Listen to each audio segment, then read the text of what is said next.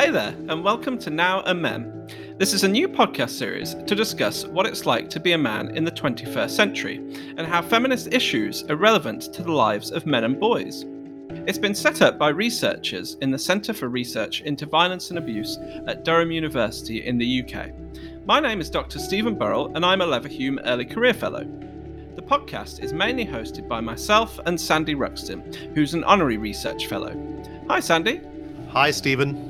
So each episode is going to be based around a conversation with an expert. That could be a practitioner, an activist, an academic, someone who's got an in-depth knowledge of the issues we're going to be looking at. And we'll be asking them about their work and the research they're doing, as well as exploring their own personal experiences of doing work related to masculinity and gender equality and how they got involved in the area. Enjoy the episode. Hi, everyone. Welcome to today's episode of Now Men, where we're talking to Dr. Fiona Vera-Gray, who's an assistant professor at Durham University in the Department of Sociology. And she's actually a fellow member of the Centre for Research into Violence and Abuse, like me and Sandy. And so Fiona's work is focused on drawing together philosophy and sociology and empirical research on violence against women and girls, most of which is, of course, perpetrated by men. So this is something which we really wanted to discuss on Now a Men. And she has a practice-based background, having worked in the specialist sexual violence sector for over a decade as both a frontline support provider and an expert in sexual violence prevention with young people, as well as being a campaigner against violence against women. And Fiona's written two books. The first one, Men's Intrusions, Women's Embodiment, and that was in 2016, and based on her PhD research into the experience of men's harassment of women in public, which I think she terms men's intrusions. I'm sure she'll explain why. And the second one was The Right Amount of Panic, How Women Trade Freedom for Safety in Public in 2018. She's also subsequently conducted research into women's experiences of online pornography. She's a regular media commentator on these issues. In fact, she's had an article published in The Guardian this week, which we'll link to in the show notes. And she's been an expert advisor to the government, including on the development of the new relationships and sex education curriculum. Yeah, so thank you. Hi, Fiona, and thank you very much for coming on to Now and Men. So I get the impression that the last few weeks have been really exhausting for many women in the UK as a result of the horrifying details which have been coming out about the murder of Sarah Everard, as well as other high-profile cases of men's violence towards women. So we're really, and of course, that's led to a lot of conversations about these issues as well. So we're really grateful to you for being willing to speak to us about this. And yeah, perhaps we could just start off by asking, what are your reflections on where we are at now with these conversations that have been happening as of late? Do you feel like we have made some kind of progress in the UK following on from the Sarah Everard case and other cases recently? Thanks for having me. It's nice to be here to talk to you about this. It's really hard, Stephen, because I think that I would have said yes. I mean, I was always quite positive and optimistic because I get to work with some incredible women who have done, spent their life really working to end men's violence against women and girls. And so it's always quite inspiring, even when people think that the work might be difficult, because it is difficult, but you're surrounded by, some really passionate, committed women. So, and I have seen change. And so I'm always thinking, yeah, there's change to be possible. But to be honest, this last week in particular, it's really just made me think, we've got so far to go. Sometimes I look and I just think there's so far to go. I can't really see the change happening. So normally it's pretty depressing, and I don't normally like to think like that. But I mean, this morning even we saw Dominic Raab, who's the Justice Secretary, clearly not even understanding what misogyny is. And I mean, this is the man that's tasked with overseeing our justice system. I mean, how are women supposed to get any form of justice in a society where the fact that women are targeted for a particular kind of behaviour, which is misogynistic, isn't even understood by those people who are in power, and it's not necessarily him. That also shows that whoever was advising him didn't understand. It shows that it's actually ripples through all of the institutions that we hold up high. And I think that's what's been shown in the last couple of weeks with Sarah Everard, with the murder of Sabina Nessa. There's just, we still have so far to go, and sometimes it can feel a bit hopeless, which I think it does today more than other days maybe. Yeah. Yeah. And I mean, actually, Dominic Raab is an interesting case, isn't he? Because I think he has a bit of form, doesn't he? And I'm sure he said stuff in the past. I can't remember the exact words about feminism, basically, expressing very anti-feminist views. So actually, maybe it's not even an accident that he doesn't understand misogyny, if you know what I mean. Even more Yeah, yeah, no, absolutely, absolutely. And so, of course, the cases that you mentioned have demonstrated, major kind of continuing failures on the part of the police in this country to tackle men's violence towards women and girls. So, what do you think about how the police have responded to the kind of deep-rooted problems that have been highlighted over the last few weeks? I mean, do you think the police are kind of institutionally misogynistic? Yeah. I mean, it's awful. Their response is just, and it's again, that's kind of, I guess, fed into why I'm feeling a bit. It's not hopeless. I don't feel hopeless, but I can't think of what the word is. But that's why a little bit why I feel like that, because you see, there's been so much work, and I always, prior to this year, maybe would talk about. The police has been one of the institutions that we have seen some real change. Since I've been working in the sector, probably now for about almost 20 years.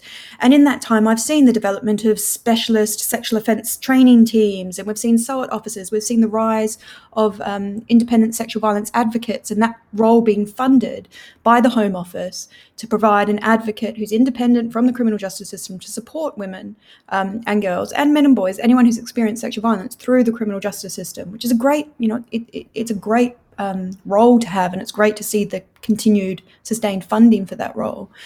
So I think I'd always thought, that it's one of the institutions where we have seen some change. And then the comments that immediately after the Met made, immediately after at that stage, just the disappearance of Sarah Everard, which were around, women stay in your houses, women be careful. And then after finding her body, at which stage it sounds like they knew that it was a cop by that point, and they were giving out messages such as, this is incredibly rare. There was a professor of, I'm not sure what she's a professor of, criminology maybe, on Radio 4, in the couple of days afterwards, I'm sure you heard of it, who said women are being hysterical when they're talking about their safety work. And that kind of framing of women being paranoid because this is rare, this is not going to happen to you, being hysterical because, oh my God, you're being crazy, calm down, dears, or whatever they say. All of that just feeds into this wider difficulty that women and girls experience when we try to name our experiences of men's violence. We're doubted, we're not seen as valid truth tellers. And until we start doing that in society more broadly, we can't have any hope that the institutions on that higher structural level are going to change. And so I think it is clear that there is still institutional distrust, disbelief within the police, institutionalized misogyny. I mean, there's been a lot of stuff in Twitter in the last couple of days from female police officers talking about their experiences of sexual harassment in the Met, including one who recently was talking about being flashed at while on duty by a male serving officer, which she never reported because we're told this is not going to be taken seriously. We're told we're going to be seen as hysterical or paranoid.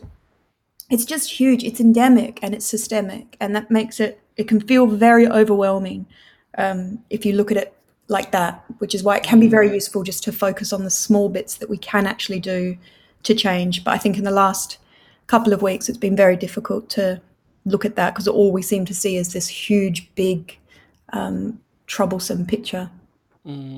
Yeah, and I suppose another element has been, of course, the kind of responsibilizing of women, right? Like yet again, and like I feel like recently it's just been like just so shockingly unbelievable. Some of the things which have been said that like women should be like resisting arrest, basically, hailing buses if they're being, approached by police officers and stuff like that. It's just remarkable, isn't it? But I mean, there's something interesting there as well, isn't there? That maybe we have seen conversations moving more towards being more critical of that and asking, well, who's actually perpetrating this, and what role do men have to play in this? Men are responsible. Men should be speaking out about this. I mean, do you think we have seen a change there? Does that give you any hope, perhaps? I think I did see that in maybe the end of March, April this year after the murder of Sarah Everard, but I haven't seen that in the last couple of days. And maybe it's just because we're too close and the narrative got completely taken over by the police, who were very clear that this was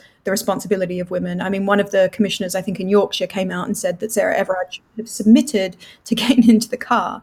And I mean, the fact that someone could, on one hand, listen to the victim impact statement from her mother, and then on the other hand, think that it was in any way appropriate to suggest that she should have resisted arrest from a serving Met officer is just ridiculous. And also when we think about, the way that women aren't this big homogenous group of women, that we're treated differently based on our race, based on our class, based on our sexuality, you start to see that things like, resisting arrest, that's not available as an option to women who, if they did that, would then be subjected to much more forms of police violence because of institutionalized racism. So it's just, you're always quite hopeful, Stephen, I think, and I'm always quite hopeful with you. And at the moment, I just feel like, oh God, really, we're here. So it is good that we're having these conversations. But even, I mean, you mentioned the Guardian article, and anytime you write in the Guardian, it's a really weird publication in that you always get, I always get, but I've spoken to other women who get the same, random emails from men telling me why I'm wrong or why I don't know the research, or even those kind of more benevolent forms of like, oh, you're right, and have you thought about this, and have you thought about that, and what about this? And it's like my expertise are even undermined even as I'm being positioned as an expert in this area. But so some of the responses that I've gotten from that as well make me think, I just think that some men aren't getting it, and they're not entirely understanding how much of a problem this is for all of the women that Yeah, and I suppose that shows doesn't it, the importance of men just challenging other men on this and saying, look, we need to listen to what women are saying. Just stop interrupting for a second and just listen. Sorry, Sandy. Well, I was just going to move on to another of our questions, which relates to this, which is what is it in your view that we would like men to be doing in response to men's violence against women and all of the conversations that have been taking place in the wake of Sarah Everard's murder? This is Stephen's area. I mean, Stephen's much more of an expert, I think, around men's particular role than myself. The things that I see men not doing that they need to do is something about acknowledging your complicity and acknowledging that you're complicit and you're benefiting from a system that's hurting and harming women, and somehow not allowing that acknowledgement to then put you on the defensive. And so I think as soon as you open yourself up to acknowledging that, and instead of taking a position of, no, not me, I'm different, I'm not that guy, I'm separate from those men, if you start to actually see that there is some kind of connection between you, then I think you start to feel implicated in needing to find the solution, because you start feeling implicated in the problem. And I'm not someone that, and I don't think any feminist that works in violence against women is someone that comes from a position of thinking that violence is somehow inherent in men, inherent in masculinity. And so I'm not saying that men are complicit in the fact that they are inherently aggressive. I have men and boys in my life who I adore, love, respect, inspire me. It's not that.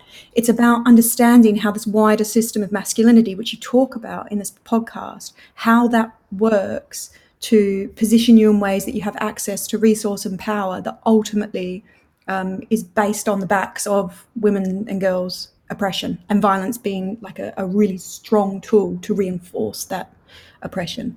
So what that means practically, that's the kind of theoretical thing. What that means practically, to be really honest, is really simple things like stop watching pornography.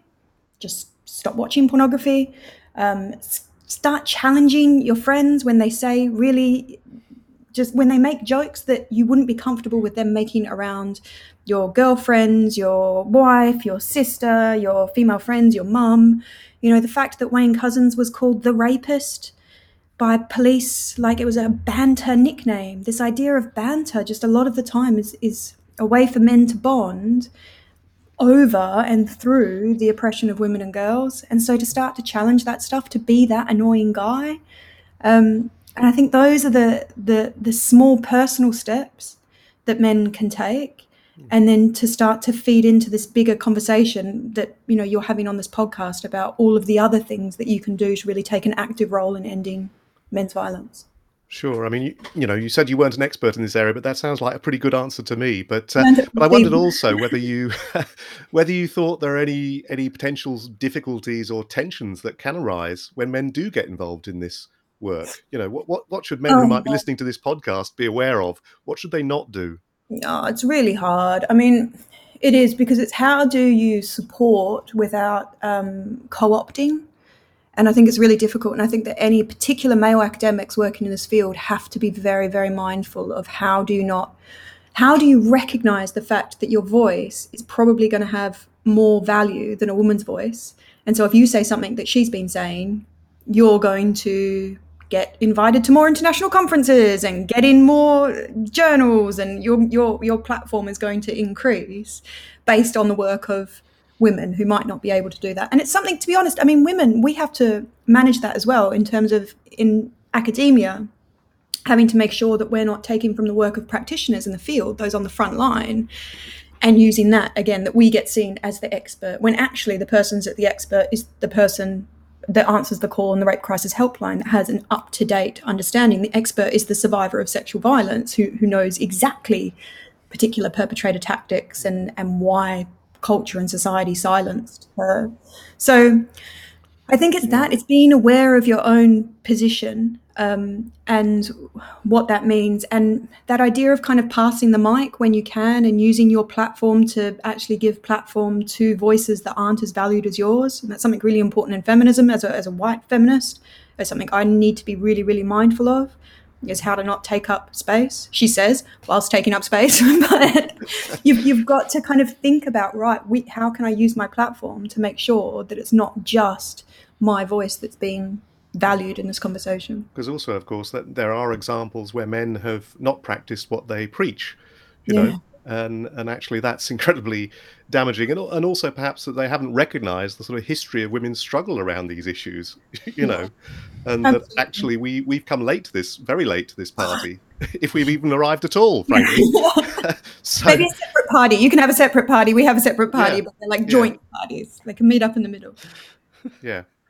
Yeah, and I think that is maybe one concern I have at the moment is, well, on the one hand, like, I think there have been more men motivated to do something, which is really obviously is brilliant and is really important and needed. But at the same time, we also don't want men kind of just stomping in now and kind of feeling like they have all the answers and kind of taking over the conversation. So I think it's very contradictory, isn't it? On the one hand, we want men to speak out so much more, but at the same time, do so in a way which isn't taking over the conversation and which is listening and being accountable as well, I suppose, about their behaviour. So I think that's exactly it. What you just said, they're the two things. I mean, I've always thought about this, and I've learned about this through thinking about anti-racism work. But there's parallels there around listening and being accountable. You need to be accountable, and if women are pulling you up and saying that's not okay, or you need to stop doing that, rather than arguing, it's about being open and hearing that. And again, treating women as though they're valid kind of truth tellers of what the world is, not disagreeing with them automatically or defending your position automatically. And listening, that other side. So again, that not taking up too much space by talking, but actually having a space where you are more reflective and are able to hear and listen, I think is really important. It can be used as again, similar to anti-racism work, the complexity around this can be used as a way to opt out, like, oh God, I don't want to, that's a bit complicated, I'm not going to do that. And I just really encourage men to not do that, like jump in, get it wrong, have someone talk to you about how to get it right, and do that rather than stay out of it. Because again, it's something that women and girls are on the brunt of, but it's not our problem to solve. I mean, we've got a lot of problems. Men's violence is really a problem for men to have that conversation with other men about what they can do to stop it. And given what you're saying there about listening to women's voices, perhaps we could talk a little bit about some of the research that you've done, because we know, we said at the start, you've conducted in-depth research with women who have been subjected to harassment or intrusion from men in public spaces. Now, as a man, that's simply not something I have to deal with or worry about on a day-to-day basis to anywhere near the same extent. So I wondered if you could tell us a little bit more about some of your findings around the impact of this behaviour on women's lives. Yeah, it's huge. It's huge. So The best way to describe it, I guess, is what I found essentially was that women ourselves weren't necessarily aware of the impact, because what we'd done to alleviate the threat of something happening was just restrict ourselves. And so it just becomes, and this is all stuff that we've seen in the last week, it just becomes common sense for a woman to not walk through a park at night, to not go for a run at night, to not, contrary to the advice that they're giving us now, but women talking about, I wouldn't catch a bus and sit by myself. And if I did, I would sit next to the driver, or I would sit next to another woman. Or more likely, women would talk about using the tube because that felt safer than using a bus if they were based in London. Women talking about things like, some women would talk about like taking a baseball cap out with them, or sneakers. And so if they were coming home from a night, they'd put on a baseball cap and put on sneakers, so they were less identifiably feminine as they were walking down the street. That felt, like they would feel safer. Really old school traditional things like trying to go out with a male escort, essentially. So feeling much safer if you're out in public with a male friend or a male colleague or something like that than you would be by yourself. And all of these forms of safety work, which was a term that was coined by my supervisor at the time, Liz Kelly, all these forms of safety work have become so habitual and so just part of what it is to be a woman. Women were talking about learning to do these things when they were 8, 9, 10, 11, 12. And you think about it, young girls are situated in relationship to this idea of stranger danger differently than young boys are. Young boys still have the sense of stranger danger, but people are much more fearful of what might happen for their girls, and girls get a much stronger message about that, which is connected to them being female. And so because we'd been doing all of this stuff and it's become so habitual and so commonplace, in lots of ways, women themselves had not actually had the time or the opportunity to sit and think about it and realize that actually it's not common sense. This is actually a whole bunch of extra work that we're having to do that men aren't having to do, and I guess that is, when I feel more hopeful, that is some of the stuff that's changed. I think that has changed. I see that more. I do see there being more of a recognition from everyone, from men and from women, that actually it's not fair that women are having to not do all of these things, particularly in England. You think it starts getting dark here now at I think it's like 6-ish, and it's going to go down to like 4-ish and light at 8-ish. And if we're confining women to the house within those time periods, we've got to think if women really do have freedom of movement, in the UK in any real sense. So yeah, I think that's what I found, that women are doing all of these forms of safety work in order to restrict how much we're experiencing.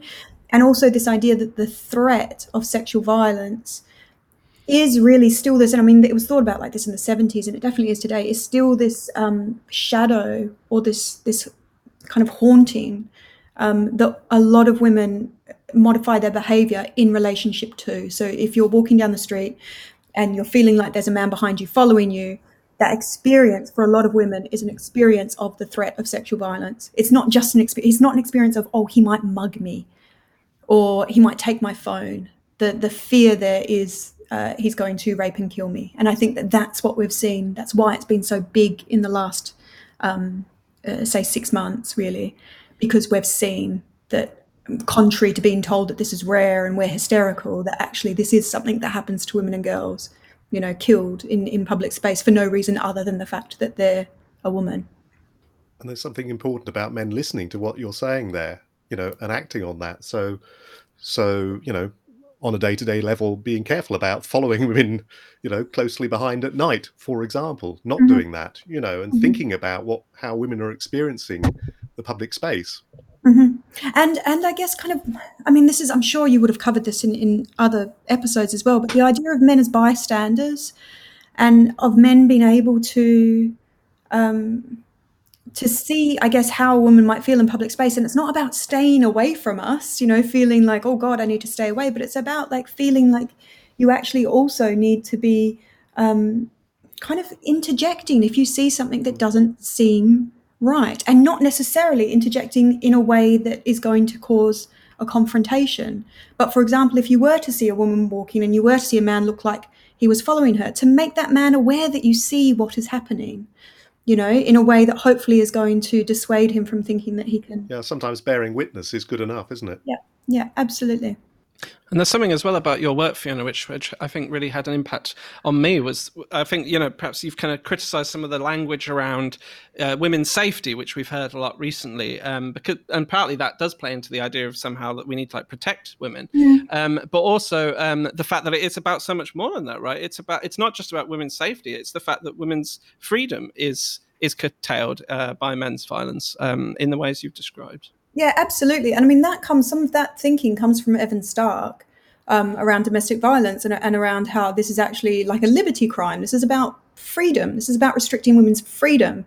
So I think that the conversation very much in terms of public space is always centered on this idea of safety. And if we're thinking about safety, we get to different things. If we ask women how safe they feel in particular spaces, you do feel safer when there's more streetlights, or you might feel safer when there's more people. Women definitely say they feel more safe when there's more women around, and so do men in public space. A lot of research. Everyone feels safer when there's women around. And so what's happening in terms of women restricting themselves in public space is also public spaces are starting to feel more scary for everybody, because actually everyone benefits from when women are able and free to move about in public space. But if we start looking at freedom, we get to different solutions, right? That's when we start to get to, okay, how do you expand women's sense of space? I guess this is one thing that I didn't mention before in terms of the impact or the effect, the harm of all of this, because I think a lot of the time we think about the harm in terms of very medical, right? So post-traumatic stress disorder, for example, for survivors of sexual violence, is a real master narrative that we think about. And sometimes when you think about forms of sexual harassment that are a little bit more diffuse than that, so being told to cheer up is an example that I commonly use because it's a really good one, because, number one, no one's saying that should be criminal. We're not saying that should be criminal. It wouldn't be covered by misogyny, hate crime, wouldn't be covered by any of these solutions. Doesn't matter if there's lots of streetlights. It's not that women feel necessarily unsafe when that happens, but what that is a very clear message that actually there's nothing that could be going on internally that is more valuable than what you look like to me in this particular moment. So really, when you think about the basis of misogyny, it really does represent this differential in how much we value men and what we value men for, and how much we value women and what we value them for. So I think we need to start thinking about it. If we think just about safety, we get very quickly to solutions that are focused on criminal justice and harms that are focused on a medical model of understanding what harm is. I think if we move towards freedom, we start to really expand thinking about what the harm of this could be, and that hopefully will start to broaden out the solutions that could stop it from happening. Yeah, and connected to something you were saying there about who we value, you've also, to move on to a different topic, you've also done a lot of research around pornography, which is, of course, now a big business. It's easily accessible to millions of people from a young age online. And your research has looked at, what the content of mainstream, easily accessible online pornography looks like on some of the biggest sites on the internet. So I was wondering if you could perhaps just tell us a little bit about what you found there, and do you think that research has any lessons in relation to men and masculinities and male sexuality, or how pornography is presenting male sexuality? Yeah, sure. So I'll go back a little bit and I'll talk about why I started looking at that from work on sexual harassment, and because it ties into this idea of freedom and space. And the idea that what sexual harassment in public does is it encourages women to reduce our space or restrict our space. Like sometimes very literally, women sitting on the tube that try and pull ourselves in and put our bags on our lap and make ourselves smaller, become less visible in public. And then from that, I then was thinking as well about, the stories that we tell about sex and sexuality, and that very much still, when we're thinking about heterosexuality, that's very much focused in terms of men are the ones that do and women are the ones that kind of are done to, and we see that sometimes even in the ways that we talk about sexual consent. We need to be really careful about how we talk about sexual consent, so we don't just end up replicating this idea that men are the ones that ask for sex, women are the gatekeepers. Women can either agree to sex that's offered or we can refuse it, but we can't actually ask for it ourselves. That's somehow not seen as something that women's role is. And so when I was thinking about that, I then started to think about, right, like how much do we still talk about women's masturbation? Do we talk about women's masturbation at all? No, not really, unless it's done for a male audience. So then I started thinking about, right, okay, so what about women's use of pornography and women's use of mainstream? I'm getting there. This will come around to the question. Women's use of mainstream porn sites. Because when a lot of the research that's being done on women's use of pornography focuses on kind of, in inverted commas, feminist pornography or ethical pornography or alternative forms of pornography, not women as being in relation to what we think of when we think of pornography, which is the big major porn sites. So then I did a project which was talking to women about their use of pornography. And what I found there was that women are using these mainstream porn sites. They're not using these alternative ones that you have to pay for. Of course they're not. I mean, why would you use... When else do we see people always buying the more ethical product when you've got the other one available for free? And so then I thought, right, what we need to do is understand then what is the content of mainstream porn? What is it that women are accessing, to be able to understand whether or not they're accessing that is helping expand kind of their sexual freedom or closing that down. So what we did in the end was just looked at the titles, because we thought, look, this is just the most clearly objective, if you're going to critique the concept of objectivity, but this is the easiest way of looking at what the sites themselves, how they're describing the material, and that's providing the framework for the user to see the material. So in a way, it doesn't even matter what they're showing you. They're telling you how you're supposed to see it. So they're telling you you're supposed to think that this is a daddy and a daughter. Doesn't matter if it's a dad or a daughter. They're selling you a particular fantasy, and that's the fantasy that they're selling you. So we looked at that on the mainstream sites, and we wanted to see what's on the first page, because that for us was important, both in terms of it's what's shown to a first-time user. So, little kid that's typing in porn and going to Pornhub, we wanted to, what are they being shown before searching? And then the other thing, tying back to the women in pornography, is I wanted to know, because those messages that are on the front page, they're communicated to everybody that goes to the site. Whether or not you click on the videos, it doesn't matter. Your mind is taking in some of those words that you are seeing, as you're going to your little search box and searching for whatever you're looking for. So we wanted to know, what is it that the mainstream porn sites themselves are putting on that front page? And we found, I think it was 12% in the end of it, was content that, using the World Health Organization's definition of sexual violence, would constitute sexual violence, which on one hand feels quite low, because there's also a bunch of the material that doesn't fall into that classification that's still really problematic.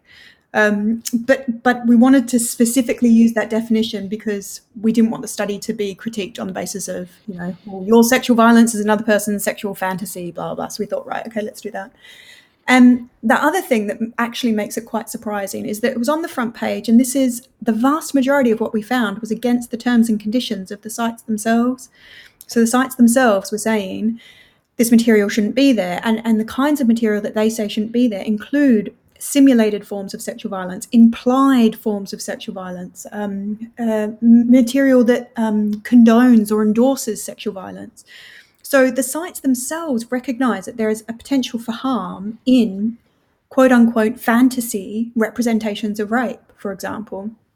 And yet they are still allowing this material on their front page. So some examples, we found some things like forced again and again on the front page, and how does that fit with the companies then saying that they're not allowing this material on their sites? Because it was a simple word search. This is something that could be super easily automated by the sites themselves. Just search for the word forced in all of your titles, and it shows to me that actually the porn sites have no interest in regulating the material, that their terms and conditions are just there so they look like they're kind of, on board and doing good things.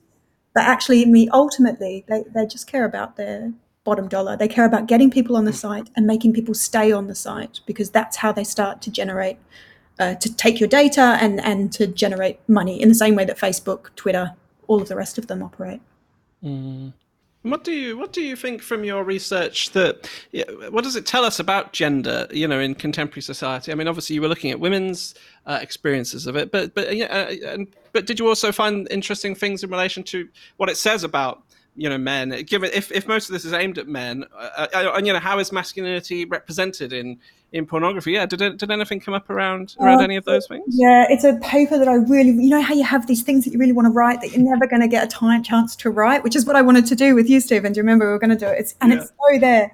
But to actually to get a sample of 3,000, because the thing is, we collected over 150,000 of these video sets with the titles and stuff. It's a massive data sample. It's the biggest one that's ever been collected, which is great. But then also is like, what do we do with all of this data? This is so much. So one of the other things that I wanted to do was to look through it, not for forms of sexual violence, but just to take a random sample of, say, 3,000 and have a look at exactly this. So what is it positioning men as doing?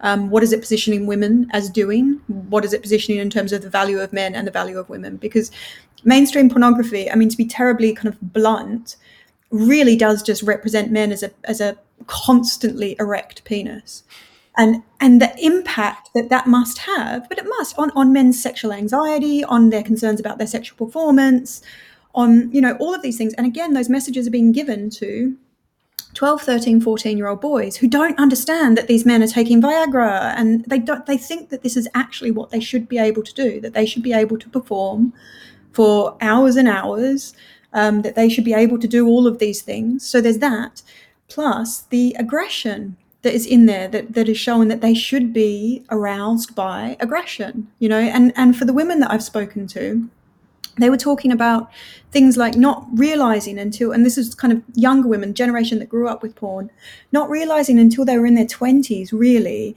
that actually they could say that they didn't like having their hair pulled or they didn't like being spat on, because all of the boys that they were having sex with were doing it, and all of the porn they were watching showed that was happening and women were getting pleasure from it. So they thought there was something wrong with them if they didn't necessarily like it. And I think that's probably quite similar for men and boys, that there's probably bound to be some instruction. That's the thing, that's one of the things that I found from women, that they definitely are going to porn for instruction about how to do particular sexual acts. That some of the instruction that they've been given about pornography, actually they don't really like themselves, but they think that there must be something wrong with them if they're not a man who is aroused by aggression or force or non-consent or spitting, slapping, hitting, any of those things that are really just presented as being kind of usual sexual practice in mainstream pornography. So you've described very well there what the nature of the problems are, but I'm wondering, what should we do about the widespread influence of this kind of material on the development amongst young men in particular of harmful attitudes, harmful behaviors towards relationships, towards sex, towards masculinity? Whose responsibility is it and who should do what? It's really hard. This is honestly, it's really hard. I think when I get down to it, I think that men, because my focus has been on women and my focus is on women still. And I do think that women need to start talking to women about pornography. I also think men need to start talking to men about pornography. And that's not from my research, that's from a colleague's research. But it ties into what I found, that actually porn amongst men is being used as a form of banter. It's being used as this kind of every guy watches porn. Actually, not all men, #not all men watch porn, but they really don't. And actually men need to start talking to other men about, actually, I don't watch pornography, and these are the reasons that I don't watch pornography, and I don't want to watch pornography. I'm not aroused by pornography. I'm not into it. Because I think that starts to give men permission to not watch porn. And I don't think they have that permission when the dominant narrative in society is that all men watch porn. And so I think that side of it, but also men need to start talking to other men about the kinds of porn that they're watching, because at the moment, and same with women, at the moment, no one's talking about it. It's like this big shameful secret. And what I found in my research and what colleague found when she talked to men is that a lot of, for me, women, and for her, men, are feeling very conflicted about the kinds of pornography that they're actually aroused by. That women that I spoke to would say things like, they would finish and they would wipe their browser history, shut their laptop, push their laptop away from them, actively have really a visceral response to what they were just aroused by. And I think it's awful, because it means that we're starting, it's another way of kind of engendering the sense of shame in us around our sexuality. We used to have, I'm not very much an atheist, but I see a lot of institutions around religion doing a similar thing about engendering shame in the human body and shame around your sexuality and your sexual practice. And I think pornography actually does the same thing. Instead of increasing people's sexual space and freedom, and that, it actually really encourages you to feel a lot of shame, to feel very secretive, and that kind of thing. And so I think what we need to do to start to challenge the ways that they've hijacked or dominated what we think of when we think of sex these days is we need to start having those conversations with each other, even if they're really difficult, super embarrassing. And if there's things there that we don't really want to, I think once we start sharing that stuff with each other, and I think once men start talking to each other about that, maybe it'll give them a bit of a space to start to share some of that conflict and to start to share the bits where they actually feel quite uncomfortable with what they've been watching, and then maybe start to make a different decision about what kind of material they want to watch. So I think there's that. So I think there's an individual stuff. I think the government has a role to play in actually holding these companies to account, because they're currently not held to account at all for what they're doing, which just makes no sense to me. You literally tick a box saying you're 18.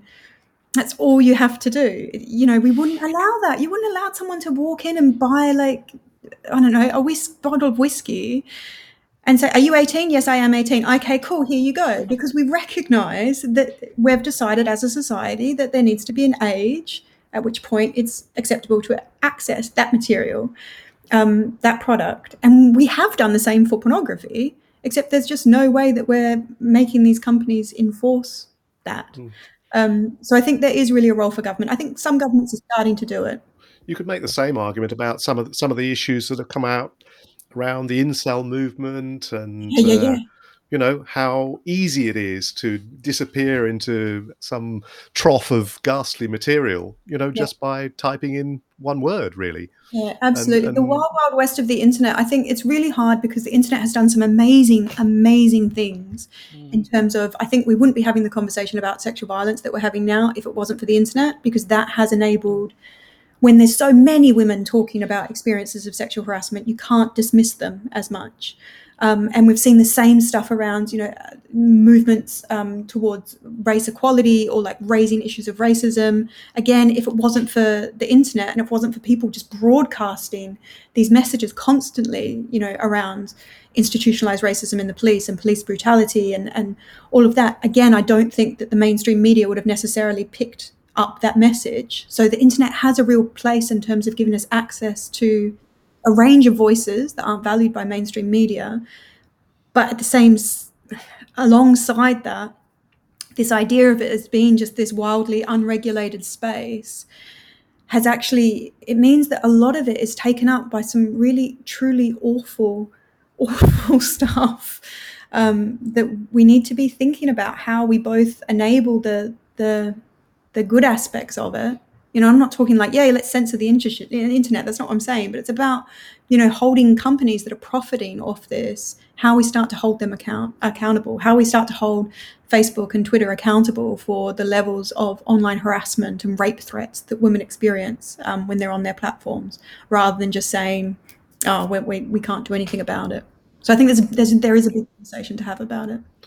We wanted to ask you also about issues around prevention. Because, as I think we said at the start, you've been active for a long time in the rape crisis movement in the UK, developing sexual violence prevention work.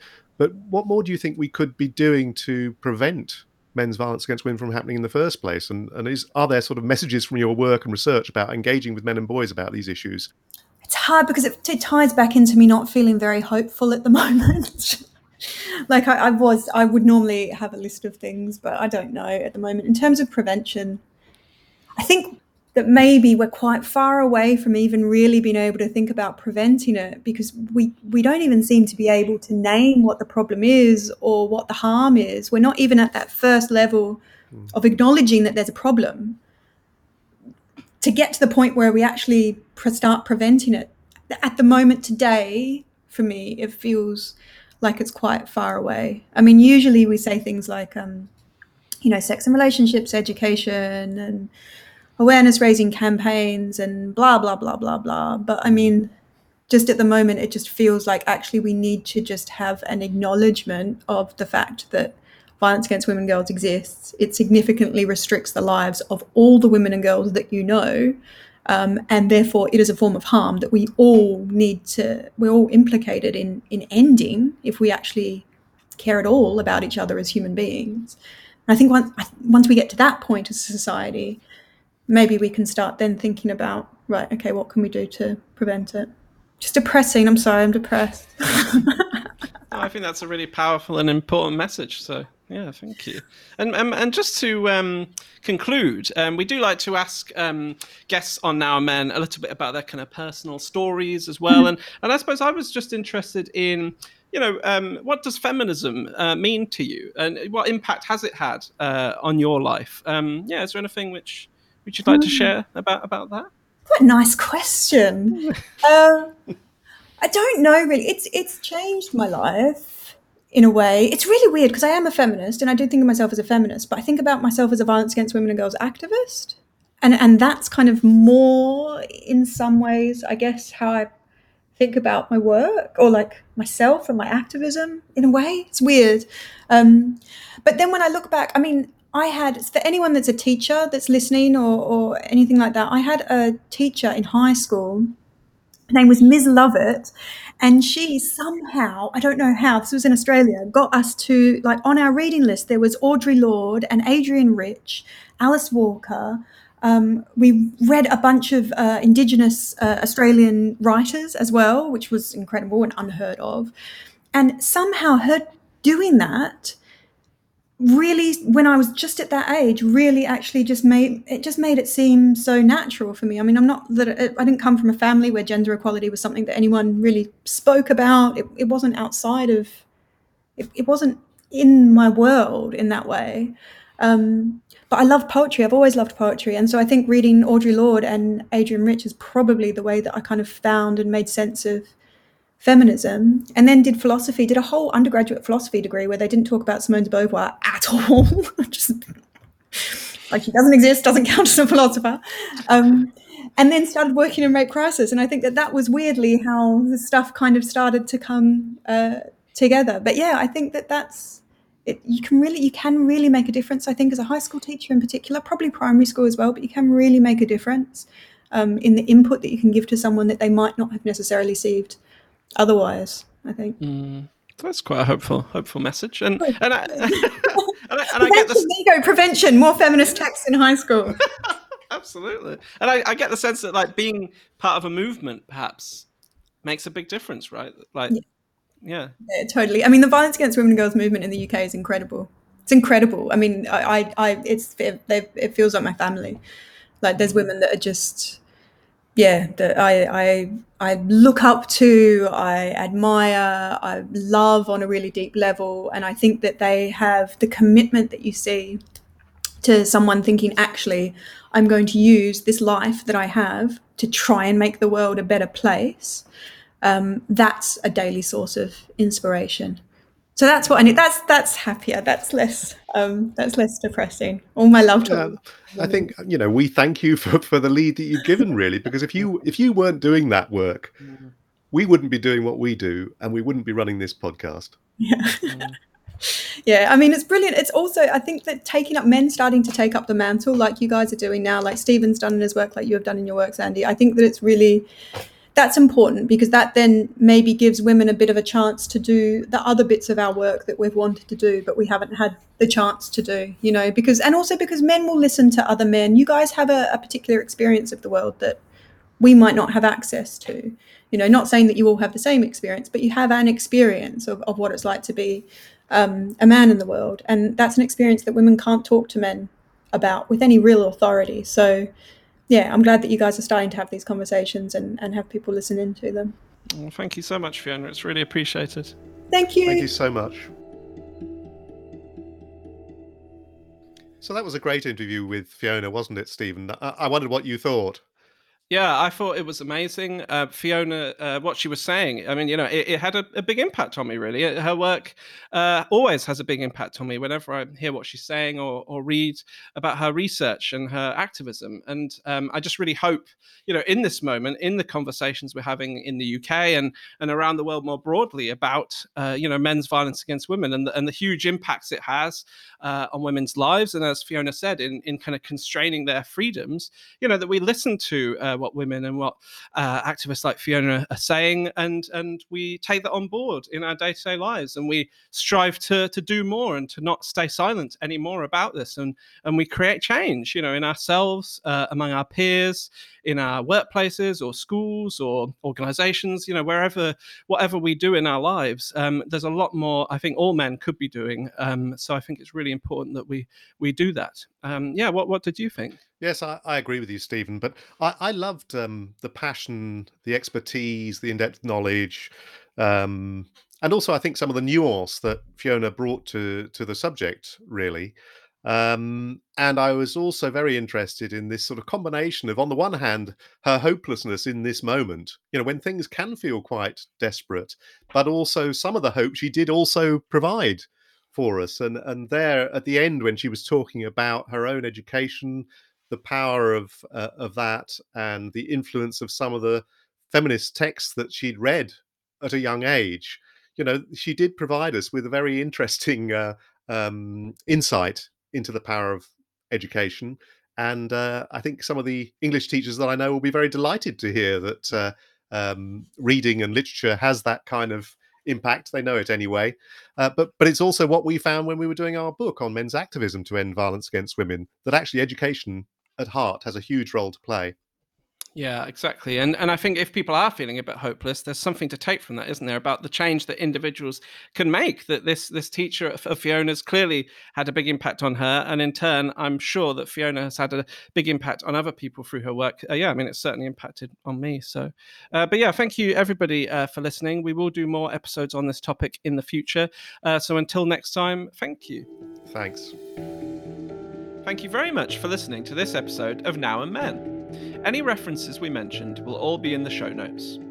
You're welcome to email us at nowandmen@gmail.com if you'd like to ask us questions or suggest a guest. And we're really keen that the podcast should be listened to by as many people as possible to encourage more men to think about issues of masculinity and gender equality. So please do follow Now and Men so the latest episode drops in your podcast feed as soon as it's released. You can also leave a review and share it among your friends and colleagues, and look out for our next episode coming soon. So you take care of each other, and speak to you again soon.